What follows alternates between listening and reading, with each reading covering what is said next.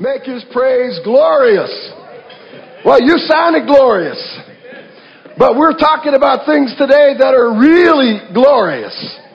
We're going to finish our series this morning that we started, Stories That Changed the World, the parables of Jesus. Well, as we've studied these parables, I hope they've had just half the impact on you that they've had on me. They've really spoken to me. God has used them to lead me to a new place in my relationship with Him. Today, we're going to look at the parable of the wedding banquet. And that parable is located in the book of Matthew, the first book of the New Testament, chapter 22. And we're going to be beginning reading in verse 1. I'm going to invite you to open your Bibles to Matthew 22, verse 1. Jesus spoke to them again in parable, saying, "The kingdom of heaven is like a king who prepared a wedding banquet for his son. He sent his servants to those who had been invited to the banquet to tell them to come, but they refused to come. Then he sent some more servants and said, 'Tell those who have been invited that I prepared my dinner. My oxen and fatted cattle have been butchered. Everything's ready. Come to the wedding banquet.' But they paid no attention and went off, one to his field, another to his business. The rest seized his servants, mistreated them, and killed them. The king was enraged. He sent his army and destroyed those murderers and burned their city. Then he said to his servants, 'The wedding banquet is ready, but those I invited did not deserve to come. Go to the street corners and invite to the banquet anyone you find.' So the servants went out into the streets and gathered all the people they could find, both good and bad, and the wedding hall was filled with guests. But when the king came in to see the guests, he noticed a man there who was not wearing wedding clothes. 'Friend,' he asked, 'how did you get in here without wedding clothes?' The man was speechless. Then the king told the attendants, 'Tie him hand and foot and throw him outside into darkness, where there'll be weeping and gnashing of teeth. For many are invited, but few are chosen.'" This parable is actually the last public parable of Jesus before his crucifixion. He's going to share two more parables, but those parables he shares just with his disciples. Those are two of the parables that we've already discussed in the series. The parable of the 10 virgins and the parable of the 10 talents. Jesus speaks this parable specifically about the nation of Israel and specifically to the religious leaders who Jesus is speaking to in the temple in Jerusalem. This is Jesus' last appearance at the temple before he's crucified. Remember, we talked about a couple of weeks. He leaves the temple. His disciples are in awe of all the buildings. Then he begins to unveil the two other parables we talked about. But Jesus is speaking specifically to the Pharisees and the Sadducees, the religious leaders of Israel. And in this particular parable, we see a summary of everything we've learned from the other parables. Jesus says in Matthew 22, verses 1 through 3, he said, here's what the kingdom of heaven is like. Here's how this is all going to come about. He says, first of all, I sent servants to invite people to the banquet, but they refused to come. Specifically, he's speaking to the Pharisees and he's speaking about Israel. He said, I've sent you prophet after prophet. I've sent you people with messages, and you have refused to listen. But he goes on to say, so he sent more messengers. See, we see God's generosity. That even though Israel had time and time again refused to hear his message, he never gave up on them. He kept sending servants to them. But they wouldn't listen. Some went off to their fields and others went off to business. That's the parable of the sower, remember? Of what kind of fertile ground that the gospel falls on. We have to have open hearts, and they did not. Others, he said, actually seized the servants that God had sent and mistreated them and murdered them. And we know historically that's exactly what Israel did to many of their prophets. Now Jesus unfolds to the Pharisees that everything's about to change. He says, those who I invited to come don't deserve to come. And so now I'm changing everything, and now I'm sending my servants to everybody. Not just the nation of Israel. They're no longer the elite. They're no longer my chosen people. I'm going to have my grace spread upon everyone. And that's the day that we live in. Because every man, whether they're good or bad, whether they're rich or poor, today can hear the gospel of Jesus Christ and trust Jesus for the forgiveness of his or her sins. But we also noticed in many of these parables, and we notice again in this parable, that Jesus and God are not chumps. Although He's generous beyond description, although God does not treat us as our sins deserve, there is also a limit to how far we can push God. This man comes into the wedding and he doesn't have the proper clothes. This ties right in with the parable that he's about to teach his disciples about the 5 virgins, 5 who do not have oil for their lamps. Again, we're talking about saving faith. This man does not have saving faith, so the king comes in and says, "Why are you here?" And the same result happens to him as those who are unprepared, who do not have saving faith. They were cast out into outer darkness. And again, Jesus is speaking of eternal separation from God. And Jesus says to these Pharisees, "For many are invited, but few are chosen." These parables that we've been studying over the last several weeks have been challenging. This hasn't been cotton candy. This has been vinegar. I mean, they have pushed our limits of comfort, haven't they? They have called us to a higher level of accountability. They have caused us to evaluate our lives, evaluate our preparation to meet God. And I know a lot of us have kind of fixated on those principles, and many have even felt guilty. Everyone has felt challenged if you've really listened. But the parables are not designed, and they were not offered to produce guilt. They weren't designed and they weren't offered to make you feel ashamed. And so we don't want to today focus on some of the things that the feelings that we've had and some of these parables have evoked in us. Instead, these parables are designed to define for us and to show us opportunities that God has for us. And that's what we want to look at today. Look what he says in this parable, Matthew 22:4. Come to the wedding banquet. That's our invitation. He said, come on to the wedding banquet. In the parable of the 10 talents, he says, come and share your master's happiness. The parables are given to us so that we can be ready for the party of all parties, because we're invited to that party. We're invited to the wedding banquet of all wedding banquets. Look what Revelation 19:9 says. Then the angel said to me, that's John. God is giving him a revelation of how everything is going to end and a snapshot of what eternity is going to look like. And he tells the angel to tell John to write. And this is what he tells John to write. Blessed are those who are invited to the wedding supper of the Lamb. That word blessed holds the connotation of happy, joyous, exuberant, euphoric are those who have that invitation.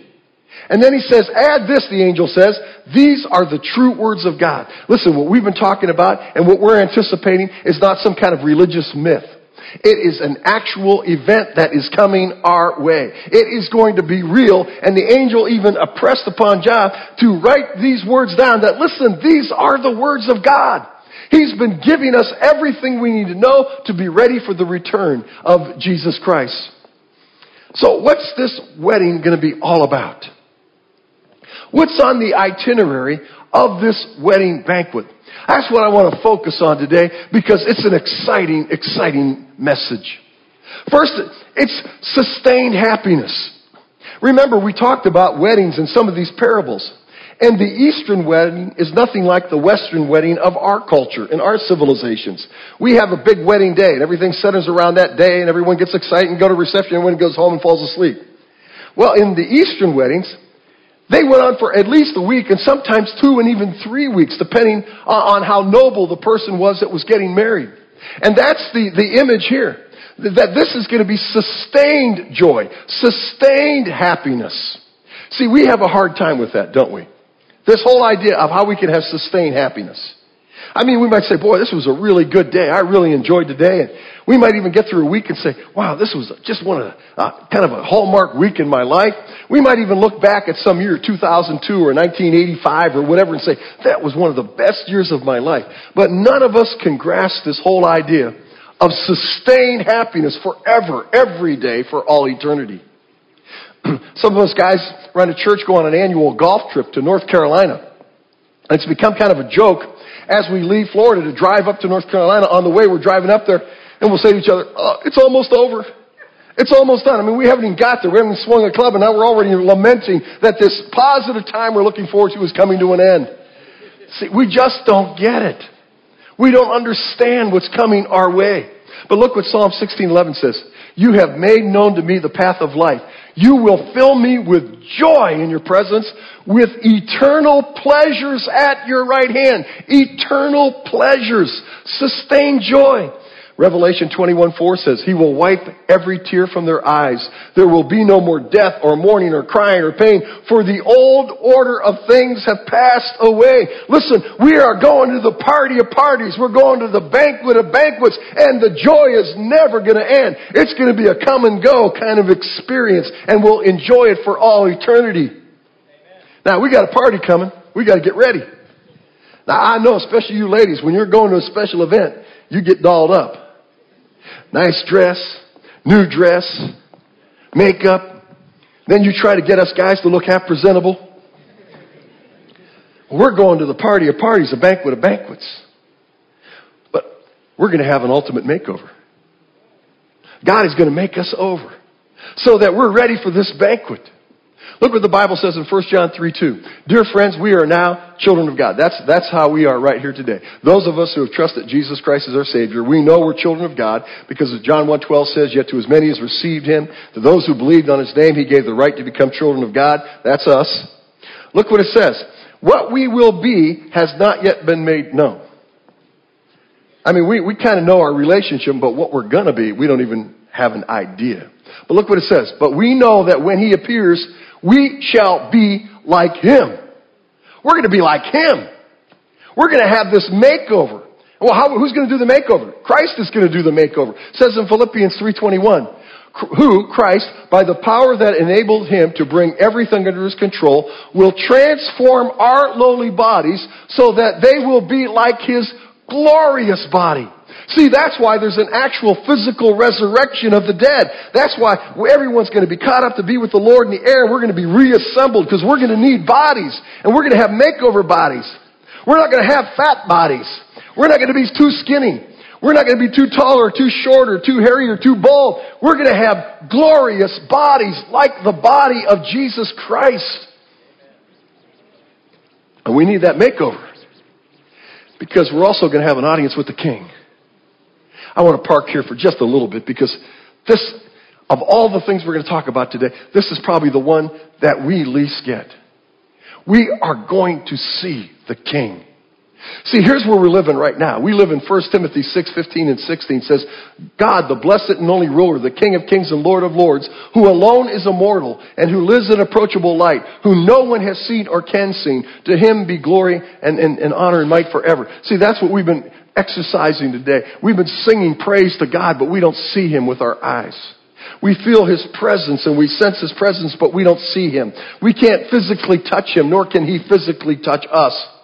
That's where we live now. He's unapproachable. We've never seen Him. We can't even comprehend Him. But that's all going to change after our makeover, because that same verse says, for we shall see Him as He really is. Not as we imagine Him to be. Not as we've distorted Him to be. Not as we've misrepresented Him to be. We're going to see Him eyeball to eyeball. We're going to see Him as He really is. Revelation 22:4 says, they will see His face. And look what it says, and His name will be on their foreheads. That's you and me. Those of us who have trusted Jesus Christ as our Savior. See, we're not going to see Him as some distant monarch, some potentate that is unapproachable anymore. We're going to stand in front of Him as His own dear children. We'll have His mark of ownership on our forehead. He'll be Dad, not just the King. We'll have an audience with the King. Now, remember that verse in 1 Timothy chapter 6, verse 15, 16. Look what it says. Who lives in unapproachable light. Now, that's right now. We get our makeover. We're going to get to see Him face to face. Now, look what it says in Revelation 21:23 about the New Jerusalem, the city of God, heaven as we understand it. It says, the city does not need the sun or the moon to shine on it. For the glory of God gives it light, and the Lamb is its light. In other words, in this New Jerusalem, there's not going to need to be a sun. There's not going to need to be a moon. Because the Shekinah glory of God's literal presence will light it up. Now, I don't want to get over sensational with you this morning. I've always had a fascination with near-death experience stories. People who have died and come back to life and had a recollection of some of that experience. And there's some very common characteristics, no matter how old or young they are, no matter what area of the world they're from. It's amazing. And one of the most common characteristics talks about being in the presence of an amazing light. Robin H. My first visual memory was looking forward and seeing a brilliant bright light, almost like looking directly at the sun. There was standing there a figure in the light, shaped like a normal human being, but with no distinct facial features. It had a masculine presence. The light I have described seems like it emanated from that figure. Light rays shone all around him. I felt very safe and loved. Barbara E. Then it hit me. I thought to myself, oh shoot, I must be dead. Almost simultaneously with that realization, it seemed as if the light penetrated throughout me. And I felt the most magnificent warmth and peace and acceptance imaginable. I felt awe, loved and cradled. It was clear that the light loved me so completely, knew me through and through. Now, guys, in case you're thinking that this is the imagination of hysterical women, guys have these experiences too. Leonard S. The light penetrated me fully, and I had never felt love like that before.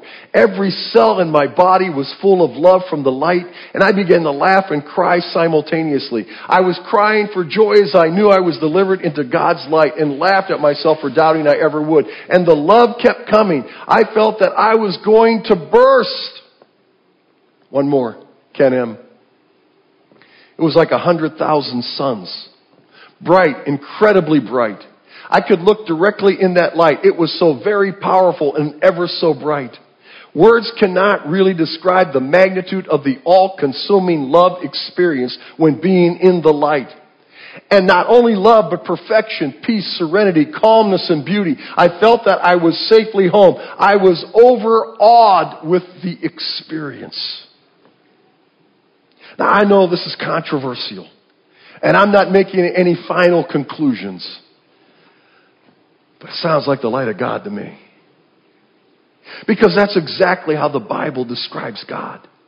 Not that He is loving, but that He is love. And I believe that's these testimonies are exactly going to be our experience when we get our audience with the King, when we are exposed to that brilliant light of His Shekinah glory that encompasses love and peace and serenity and calm. It is going to be the most awesome experience that we'll ever have, and it will never end. An audience with the King. Randy Alcorn, a Christian author and pastor, says, seeing God will be like seeing everything else for the first time. Why? Because not only will we see God, He will be the lens through which we see everything else. People, ourselves, and the events of life. Sam Storm, another Christian author and pastor, says, we will constantly be more amazed with God, more in love with God, and thus ever more relishing His presence in our relationship with Him. Our experience with God will never reach its consummation. Our experience with God will never, ever become stale. God is so awesome, so majestic, so unbelievable that when we finally get to experience Him, we'll never have enough of Him. We'll never tire of His presence. We'll always long for one more glimpse. We get an audience with the King. Do you get it? And that audience and that presence is going to be like nothing we can imagine. Just seeing God is going to usher in exuberant exaltation. Being in the presence of God is going to cause us to spontaneously break out into worship of Him. Not like a church service. Some people say, oh, heaven's just going to be like one eternal church service. It's going to be so boring. It's not going to be like here. It's not going to be like we come into church and we have a couple songs, then we have announcements, and we sing a couple more songs, and then we have a message, and then we have an offering, and then we all leave and go. And that's not going to be like that. We're going to be in the presence of the King, and it's going to change everything we ever thought. Look what it says in Revelation 5:13. Then I heard every creature in heaven and on earth and under the earth and on the sea and all that is in them singing, to Him who sits on the throne and to the Lamb be praise and honor and glory and power forever and forever. Every creature alive is going to praise God. Revelation 7, verse 9 through 12. After this I looked, and there before me was a great multitude that no one could count, from every nation, tribe, people, and language, standing before and in front of the throne of God. See, we're going to retain, and as we're resurrected in our body with a new makeover, we're going to retain our individuality. And it's going to be filled with nations, and we'll still have all the Christians from all over time and nation and people groups there praising God together. It says they were wearing white robes and were holding palm branches in their hands, and they cried out in a loud voice, salvation belongs to our God who sits on the throne and to the Lamb. Oh, when we finally see God, we're not going to be able to contain worship. We're not going to be able to contain exalting Him. We're going to lift our hearts and lift our souls and sing, holy, holy, holy Lord God Almighty. We're going to see the King. We need some bodies because we're going to be invited to the wedding feast of all wedding feasts. It's going to be a physical opportunity and experience. Jesus said in Matthew 8:11, I say to you that many will come from the east and the west and will take their places at the feast with Abraham, Isaac, and Jacob in the kingdom of heaven. Oh, there's the feast of all feasts coming. Look what He says in Isaiah 25. The prophet Isaiah, even in the Old Testament, they were looking forward to this feast. Isaiah 25:6. On this mountain, the Lord Almighty will prepare a feast of rich food for all people, a banquet of aged wine, the best of meats, and the finest of wines. I love this verse. Look what it says. Prepare a feast of rich food. He's not going to serve us tofu. We're going to have real food. It's going to be fantastic food. It's going to be rich and fattening if we could get fat, but we can't because we're in our glorious bodies. We've had our makeover, and we'll be able to eat it all and enjoy it all. Now, I don't know if there's going to be literal wine or literal meat. I tend to think that there won't be meat, but I think Isaiah was just trying to give us the idea that it's going to be the finest banquet ever in terms that we could understand. I think we're going to be vegetarians, but I think even vegetables are going to taste good in heaven. I mean, I think fruit is going to be like unbelievable. Take a peach off the table and bite into it. And see, everything that we enjoy now, as delicious as it might be, still has the stain of sin as part of it. It's not what it was created to be. But in heaven, all that's going to be gone. We're going to bite in that peach, and our sensory is just going to explode with joy. Wow! I think I'll even pull a Brussels sprout off the table, bite into that thing, and how did I ever live without Brussels sprouts? It's going to be the feast of all wedding feasts. And it's going to be a come and go thing, because that's not all He has for us. It's only part of what He has. There's also going to be the reunion of all reunions at the feast. We're going to get to see our loved ones who have departed this life ahead of us. My mom and dad are there. Stella's mom and dad are there. My grandparents are there. Many friends that I have are there. We're going to get to see them. One of the greatest things about a wedding is getting to see people you haven't seen in a long time. And this is going to be the reunion of all reunions. Family members and friends and co-workers. We're also going to have a reunion with all the great biblical characters that we've read about. We'll be able to sit down with Adam and Eve and talk about what original creation was like. We'll be able to sit down with Noah. We'll be able to sit down with Moses and Abraham. We'll be able to sit down with David and Solomon and Paul and Peter and James and John. We're going to be able to sit down and talk about what their life experience was really like and what God did in their lives and through them. We're going to get to talk with the angels. Maybe some of those angels are our guardian angels. Maybe we're going to be sitting down there having dinner and eating that peach or Brussels sprout with them. And it says, the angel will say to us, remember that time you were driving down I-75 and you were all about to have that wreck and you just covered your eyes, you knew it was coming, and then all of a sudden there was nothing there? That was me. I did that. I remember that time when you were just a little kid and you got in your mom's medicine cabinet and you were going to swallow that stuff and you didn't. That was me. I did that. See? It's going to be the reunion of all reunions. But I think maybe one of the most special things that's going to happen is that we're going to get to meet the people who are in heaven in part because of our sacrifice and our service and our testimony. Remember last week we were talking about the rich fool and talked about that we need to be rich towards God. And one of the verses said that use our worldly wealth to gain friends for ourselves and eternal dwellings. See, we're going to get to meet those friends at the feast of all feasts, at the reunion of all reunion.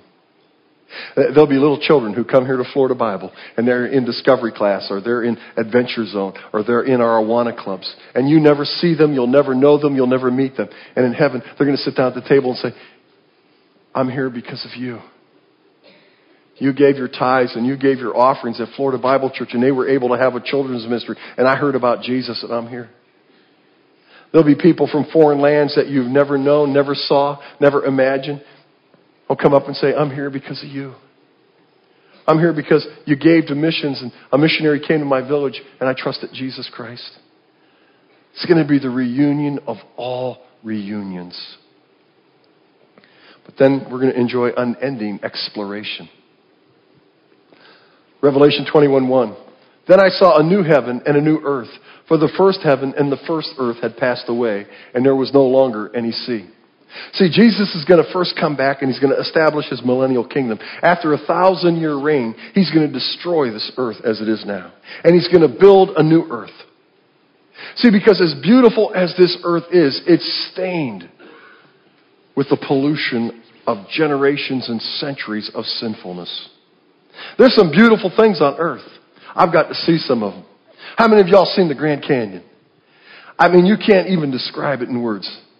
I've been to the Alps, and I've seen the beauty of the snow-covered Alps looking over into valleys where little villages were, just breathtaking views. I've been out on the ocean. I've been many places, and this world that we live in is beautiful, and there's so many more places I want to go and so many more places I want to see.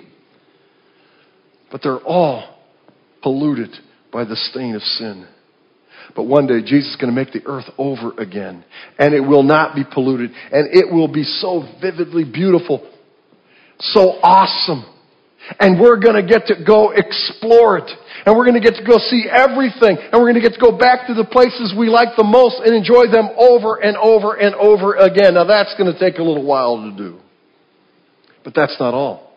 Because Revelation 21:2 says, I saw the holy city, the new Jerusalem, coming down out of heaven from God, prepared as a bride, beautifully dressed for her husband. To this new earth, the holy city comes down from the heavens and resides here with man. How many heard about the streets of gold? How many heard about the gates of pearls and the walls of jaspers and all that stuff? That's the holy city. That's the new Jerusalem. That's the description of it. And it's going to come down. Now, some mathematicians did the calculations, because the Bible goes on and tells the dimensions of the holy city. And they did those calculations, and here's what they came up with. That were the holy city, the new Jerusalem, to come down and rest on the United States, it would extend from the Appalachian Mountains in the east to the California coast. It would extend from the border of Canada in the United States in the north to the border of Mexico in the United States in the south. It's a cube, and because it's a cube, it will be 600,000 stories tall. It will easily facilitate 11 billion people on the first floor.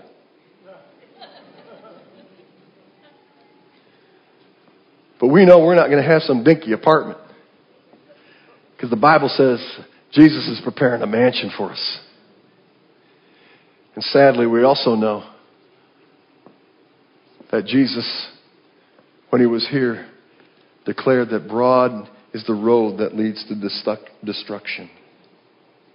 And many will travel it, and narrow is the gate that leads to eternal life, and very few find it. But we found it. And we'll get to explore it. And we'll get to come back to it over and over and over again. And I believe also that we're going to have the ability in our new bodies to not only explore here, but I think, and this is my opinion, this is Tokarology, I think God's going to allow us to go through the entire universe and see it all. But finally, we're going to have super satisfying service. The Bible says in Revelation 22:3, no longer will there be any curse. The throne of God and of the Lamb will be in the city, and his servants will serve him. And I said, wait a minute, I thought, what's the sustained happiness stuff? We're going back to work? Yeah, we are. But the key is in the first part of that verse. It says, no longer will there be any curse. See, the reason work is a chore for us now, the reason work is labor now, the reason that work saps us emotionally and physically and spiritually is because of the curse. God said to Adam after he sinned in the garden, by the sweat of your brow you'll tend the fields. It wasn't that way in the beginning. And it won't be that way here. See, yes, we'll serve the God, but it will be one of the greatest experiences of joy and satisfaction we will ever have. I mean, when you think about everything that God is preparing for us, and this isn't everything, this is only a snapshot, the things that He's revealed to us so far. I mean, when we have this sustained happiness and we get this eternal makeover, and when we see God for who He is, and we get to experience this exuberant worship, and we get to be at the wedding feast and come and go, and we get the reunion, and we get to explore everything, the natural response of us is going to be, God, what can I do for you? What more can I do? Where can I serve you? How can I help you? What can I do to enhance your eternal kingdom? Oh, we're going to serve Him, and we're going to serve Him with love and with passion. Now, this is the part of this whole banquet itinerary that is dependent on how we're living right now. Remember, Jesus said in the parable of the talents, He said, you have been found faithful with a few things. I'm going to give you many things. You've been found faithful doing a few things. I'm going to give you increased responsibilities. We're invited to the wedding of all weddings. Now, what if you were to receive one of these in the mail? Some of you may not be able to see it, but it's a royal invitation to the invitation of, in this case, Prince William and Catherine Middleton just got married. But what if it was Harry now?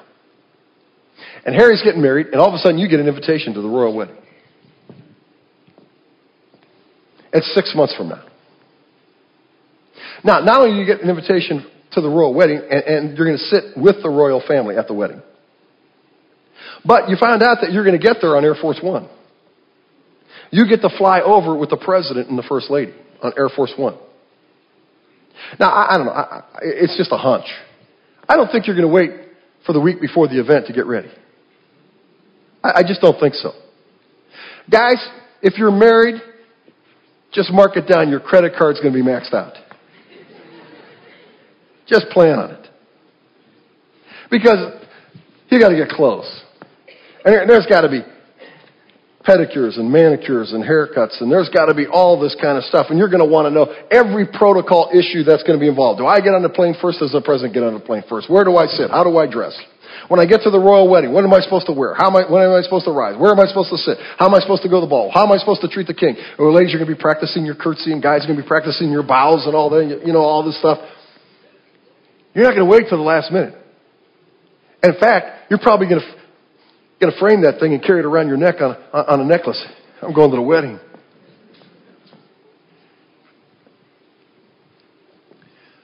These parables that Jesus left us with. They comprise the Kingdom Protocol Guidebook. He has given you, He has given me everything we need to know to be ready for the party of parties, for the banquet of banquets, for the return of the King. Everything we need. So that there is nothing we need to be embarrassed about, nothing that we need to be unprepared for. And now is when we're preparing. 2 Corinthians chapter 5, verse 9 through 10 says, "So we make it our goal to please Him, whether we are home in the body or away from it. For we must all appear before the judgment seat of Christ, that each one may receive what is due him for the things done while in the body, whether good or bad."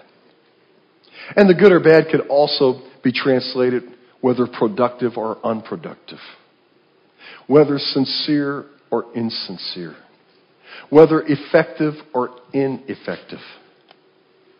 Listen, God has an experience coming for us that we can't begin to imagine. And there's no reason for every one of us not to be ready. These parables have told us who God really is. God is generous. He's not going to treat us like our sins deserve. Aren't you glad for that? He's going to reward us so much more than what we deserve, but He's not going to reward us for just anything. Salvation is free. Discipleship is costly. This is our opportunity. The King is coming. The King is coming. I just heard the trumpet sounding, and time shall be no more. It's an old song. Are you ready? Let's bow our heads. Are you ready? Are you ready to meet the King? Are you ready to enjoy what He's got prepared for you? The one thing that every person needs to get an invitation to the banquet is saving faith in Jesus Christ. There's no way and there's no provision given by God by which we can work our way to heaven.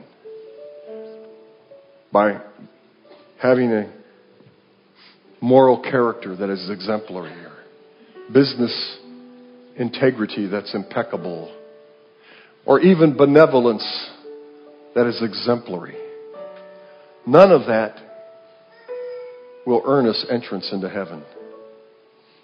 The only way to get into heaven is through faith in Jesus Christ and what He's done for us on the cross. No other way. Jesus Himself declared it. I am the way, the truth, and the life. No one comes to the Father except through me. John 14:6. How about you? Are you still hoping to live a good enough life to get to heaven? It's not going to work because it's not God's standard. God's standard is grace. God's standard is mercy. God wants to give you eternal life. Wonder if you're here this morning. Please, everyone, bow your head and don't look around. I don't want to embarrass anyone. Wonder if you're here this morning and you've never trusted Christ as your Savior. And right now, the Spirit of God is speaking to your conscience. And you know you need this forgiveness, and you know you need to trust God. And right now, God's saying, this is why I brought you here today. I brought you here so that you can believe on the name of Jesus Christ and be adopted into my family. Right now, God's speaking that way to you. I won't embarrass you in any way, just so I know whether the need is here or not. Would you raise your hand and say, Pastor Pete, you're talking to me right now. I've never trusted Jesus Christ. I've never trusted Him.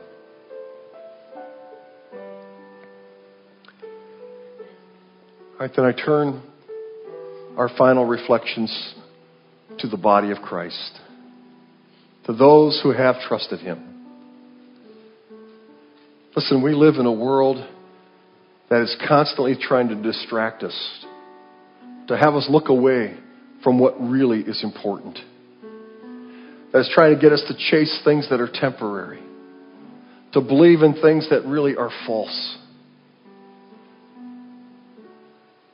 But Christ has given us these parables that we might know truth and that we might be fully prepared for the return of Christ and for everything that God wants to bless us with. Will you join me anew this day in going all in for God? Open up all those compartment doors in your life to His presence. God, all my time, whatever I'm doing, I want to glorify You with. God, the talents that You gave me when You knit me together in my mother's womb, I don't want to use them just for myself or even just for others. I want to use them for You. God, the spiritual gifts that the Holy Spirit gave us after we trusted Christ, God, we want to hone them. And we want to use them powerfully to make a difference for Your kingdom. God, our financial resources, we want to give them to You so that people can hear the gospel of Jesus Christ. God, help us to take advantage of the opportunity You've given us through these parables to be ready. Because Jesus, You said in the book of Revelations, I'm coming very soon and I'm bringing my reward with me. Make us ready. Make us willing. Change our hearts. Change our lives. In Jesus' name we pray. Amen. God's got a lot of special things for you. He wants to bless you like you've never imagined. And what we've talked about today is just a snapshot. Now, in a couple weeks, 2 weeks from today, I'm going to start a new series. It's called Collide. When culture and family collide.